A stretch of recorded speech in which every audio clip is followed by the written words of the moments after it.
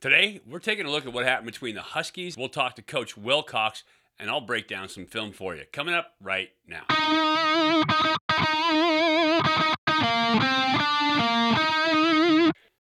Hey, everybody. Welcome to Bear Insider, Ultimate Insider Podcast. I'm Mike Pulaski. Today, we are breaking down Dogs versus Huskies, what happened, things you should look at. I will be breaking down film in a little bit. I will also be talking to Coach Justin Wilcox. But let's talk about the game some.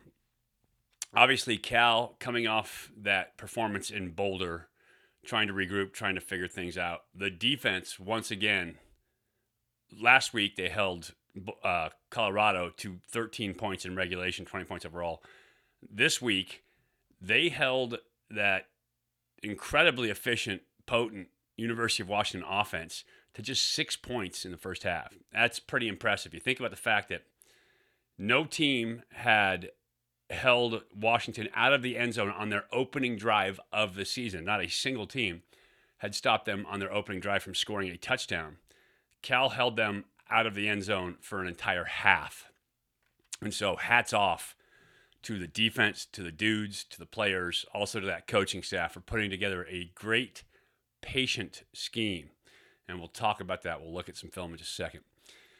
But the offense obviously had to come along, and the offense was scoreless in the first half as well. So at a certain point, I guarantee that this team is getting frustrated, the defense with the offense and vice versa. But they have not shown cracks. They have not shown that they are kind of in disarray right now. They still seem to be playing together and pulling for each other, so that's huge.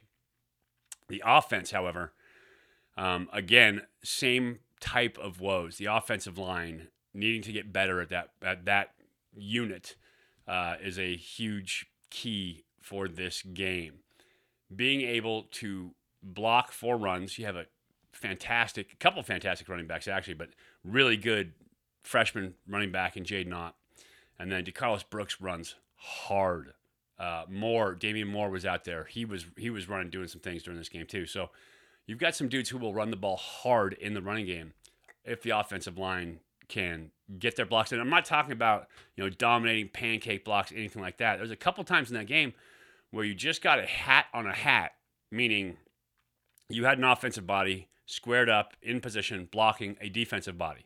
Didn't have to be dominating, just has to be positional blocking. And when you did, Jaden Ott or DeCarlos Brooks or Damian Moore made the most of it. And so if they can just get to that position where they're not whiffing on blocks, they're not overextending on blocks, they're not missing blocks on their assignment, that is a huge piece of the run game right there. And so consistently getting a hat on a hat in good position is, I think, right now exactly what they're striving for. We'll hear from Coach later. But on top of that, pass protection.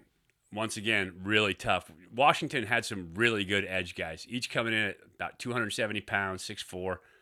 They could fly, and they were super athletic off the edge. And so knowing that, Cal made an offensive line switch coming into it. They took left tackle Ben Coleman, moved him down to left guard. Took Braden Rome, former right tackle, moved him to left tackle. Left TJ Sessions out there at right tackle.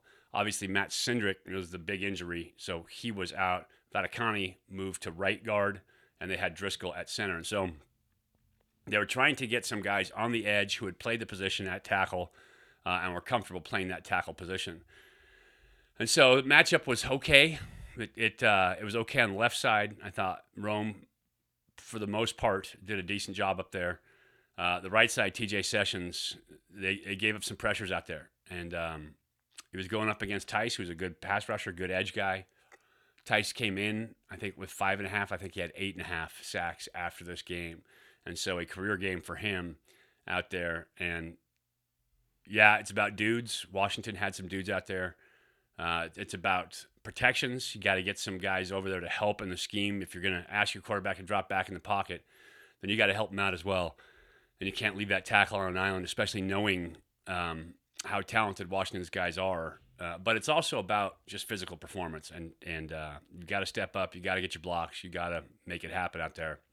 Even when you're on an island, you got to give your quarterback 2.7. If you give him 2.7 seconds to make something happen, that's what you need. And so it didn't happen in this game. And then we talked to Coach about every game. It's 5 to 8 plays, and no matter what level I've been at, no matter what league I've been in, what conference, it's 5, 7, 8 plays in a game that change everything in close games. And if you win those 5 to 8, you win the game. If you don't, you don't. And so there were some plays that the Bears could have made offensively that would have won games for them, move the chains, keep drives alive.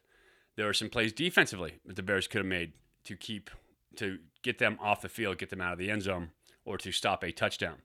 We will break down a couple of those on film in just a second. But my overall thoughts were the Bears played better. I thought offensively they had a decent half, 21 points. A couple of guys I thought offensively played really well. One of them, Jack Plummer, played courageously out there. 21 of 34, 240 and change, and 3 touchdowns under an onslaught of pressure. So he was getting hit on quick passes. He was getting hit on 3-step with just a hitch. And so sometimes you're going to get pressure, but you have to be able to throw from a clean pocket every now and then. I thought Jack played extremely well given the circumstances. J. Michael Sturdivant played really well as well. 8 catches, 104 yards, 2 touchdowns. That's his biggest career game as a Bear. And so I thought he played extremely well out there at wide receiver as well. Jaden Ott showed up not just in the running scheme, carrying the rock, but I actually really like the way that he blocks. He was getting after it in the backfield, blocking dudes. And so as a freshman, that says a lot for him. DeCarlos Brooks was running hard. He was doing a nice job. Maven Anderson showing up for the second game in a row, making a lot of catches out there. Played very well, made a great catch down the goal line. And then Mason Starling.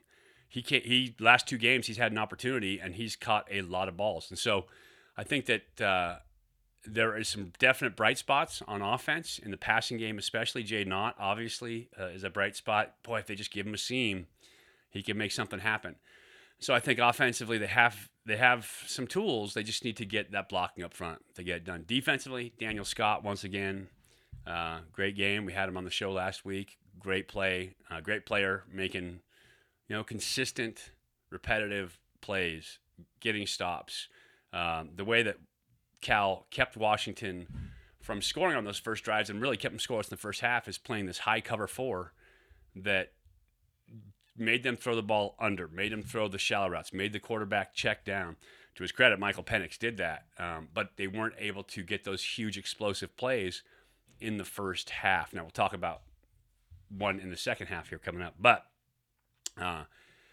they weren't able to get the big throws downfield, the vertical throws that they like. And so Daniel Scott, Craig Woodson, both doing a fantastic job at that safety position. I think they're doing a nice job. Jackson Sermon, once again, a very clean game inside. Didn't make a ton of mistakes, doesn't make a ton of mistakes at that linebacker position. So, there's some bright spots both sides of the ball, and they just have to put it all together. It's always about the pit. It's always about winning and losing up front. Washington obviously had a great offensive line, and so they gave their quarterback a little bit of time in the second half, and he was able to get it done. Offensively, the Bears need to do the same for their quarterback, and you'll find that you find a lot of different outcomes in these games. Right now, we'll talk to Coach Wilcox about his thoughts on the game. I always talk to coaches. It's never as good or as bad as it feels right after the game. But once you watch film, then you get a real sense of what happened in the game. So right now, let's talk to Coach, and then we'll come back with a little film breakdown. Joining me now, head coach Justin Wilcox. And Coach, obviously you guys played him tough early on in the game. Score didn't turn out the way you wanted it. Tell me what you saw on film after this game. Really competitive game. Thought our players gave us everything that they had. In order to win, we needed to get something going offensively in the first half. Didn't quite get that going. And then in the second half, our offense, third quarter especially, got rolling, got some scores. And then we needed one more stop on a third down on defense. And we had a few opportunities and didn't get it done. Then we gave up the explosive on, with really bad eyes and man coverage where the guy held it for a long time. So even with all that said, we had the ball twice in the fourth with a chance to go down and tie it and potentially go for the win, and weren't able to get it done. So it's frustrating because there's 5 or 6 plays that you look at that really could have turned turn the tide in that game, and we were not able to get it done. And we talked about it, 5 to 8 plays every single game are the difference in the game in the end. You're the first team to hold them without scoring on their first drive. You held them without scoring the entire first half. What were you doing, or you guys getting right that other teams hadn't to that point? Oh, I don't know. I thought our defensive coaches did a great job going into the game. Looking at the matchups, what they did well, and how are we going to try and make them play left-handed? I thought our defensive coaches did a great job of that, forcing them to drive the ball and be really efficient. And they are. I mean, the QB is an excellent player, and the receivers are really good. The O-line is exceptional. And I thought they did a good job of kind of battling and then trying to, get off on a third down or a fourth down or force a field goal. And so again, there's nothing magic about any of it, but I thought our coaches did a great job putting the plan together against an explosive offense. And then our players really gave us great effort. Yeah. And I love the game plan too. Staying high over the top against a team that loves to push the ball vertically, right? You think eventually they're going to make that mistake, do something. But what you guys were able to do is force them to run as many plays as possible and eventually stall out, which was a great game plan going in. Second half, you come back and the offense starts to dial it up. Not necessarily a bunch of different play selection, but you got a little more interior protection for Jack. Talk about what was going on there and the guys that were making plays. Yeah, I think it's as simple as, we blocked better. We've, got some runs. We threw it and caught it. And that's what you got to do to move the ball. I mean, I thought guys made some great plays. And then some of them were, routine, but we made them. And that's important too. Not every play needs to be the acrobatic circus catch or the most impressive run. Just needs to be good football. And we played much better football, especially in that third quarter on offense. Yeah, that's the truth. You watch film sometimes, and I always, as a coach, I always watch film, and you're watching base run blocks. We just get a hat on a hat, and if running back finds a seam, and you get 6 yards, and it's a beautiful thing, right? And you do that over and over, and you have success. And how do you get to the consistency of that? I know that that's what you've been going for all game long, but how do you get to the consistency of that? Because that's the season. That tells the difference at the end of the season, right? Absolutely, it does. It tells the difference on a drive, a quarter, a half, a game, a season, and there's not one thing, Mike. I mean, it's maybe it's one position player needs to do this better, or maybe he needs to be more consistent with his footwork, or maybe it's the identification on a run, or it's the execution of a throw and catch on a pass. I mean, it's playing up to our potential more often. That's what we need to do. And so in order to do that, you got to be specific about what you're working on. So, it's not hoping and want to. The want to is there. The guys are competing. They're trying. It's, want to only get you so far. You got to go out and execute it on game day. And I really appreciate the way they practice and compete, but performance matters, and you got to execute it on game day. And we got to do that more often.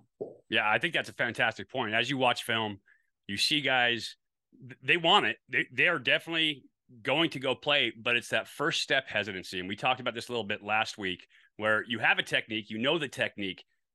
Are you fully trusting? Are you fully engaged in what you're doing? And you can see a little bit of that on film.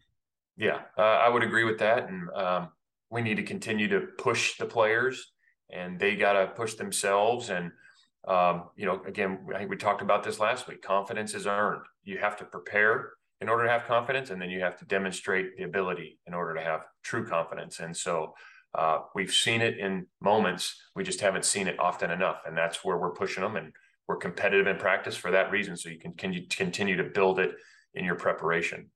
Yeah. And this because you played and you coached in the whole 9 yards, more for the people at home. But like, I like it when I was a kid growing up surfing, and it's a weird analogy, but you had to commit to going down the face that wave, taking off, carving, making the cut.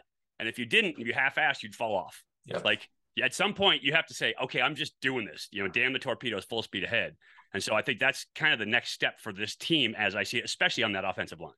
I think that's a great way of putting it. And we talked about that on Monday at the meeting, is you have to go all in. Like, you don't dip your toe in the water at this level of football. And, it's not maybe by anybody's on purpose, but you really have to force yourself to commit to it and go all in with it and put yourself out there. And yeah, I mean, you know, we play under bright lights and there's a lot of people watching, and that's the reason you sign up to play here. And you know, there are guys that got to continue to work through that. And so we have to help them. Our job as coaches is to help them put themselves out there. That's the role, part of our role as coaches.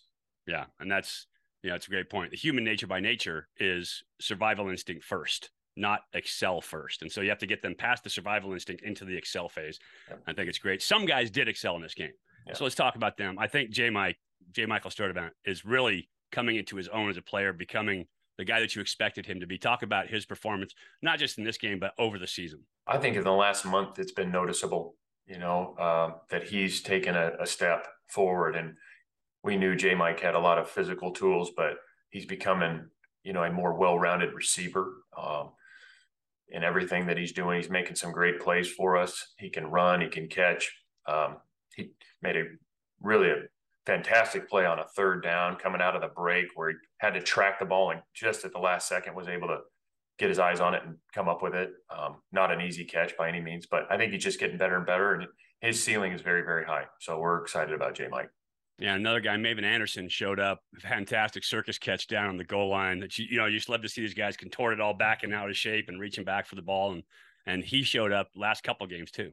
Yeah, we've been talking, I think, a lot about Maven since the beginning of the year. He is a fantastic athlete. He's strong. He's fast. He's got ball skills. He's got courage. He's smart. I mean, he can do a lot of things. We just need to try to get him the ball so we can build that confidence and get into a rhythm. And I thought you've seen more and more of that. And he's made those type of plays in practice quite often, you know, and it was nice to see him make one of those in a game where everybody can see it. Yeah. And then Mason Starling actually came in. We saw, you know, he just got back on the field last week. And we see him. He shows up. He's making a lot of catches, made a lot of catches again. This game showed up in big spots. Talk about his contribution and then talk about his health at the end of this. Are we going to get him back? Yeah. You know, Mason did in the last couple of weeks. He's got an opportunity. He has flashed since he's been here, but he had a hard time staying on the field. And so he made some big catches for us. He's a big body, a big target. We'll see here late in the week. He's day-to-day right now. So we'll see late in the week if he's going to be able to go. But, you know, he did show promise in the last 2 weeks. We just got to get him healthy. Yeah, another guy, and you notice I didn't say him first because I'm always picking on I'm always with the quarterbacks, but I think Jack Plummer, when you watch film and you watch his game, he has shown so much courage back there in the pocket. And yes, he has created a little bit of his own pressure at times in that Colorado game especially, but he's also sitting back there taking shots, delivering balls. Yeah, pretty damn accurate. The catch that you were talking about with J. Mike, Jack Plummer threw that before J. Michael Sturdivant ever got out of his break, like on time, put a little shape on the ball. He's just playing with so much courage, and in spite of getting pressured a ton, he is executing at a pretty high level for what he's got.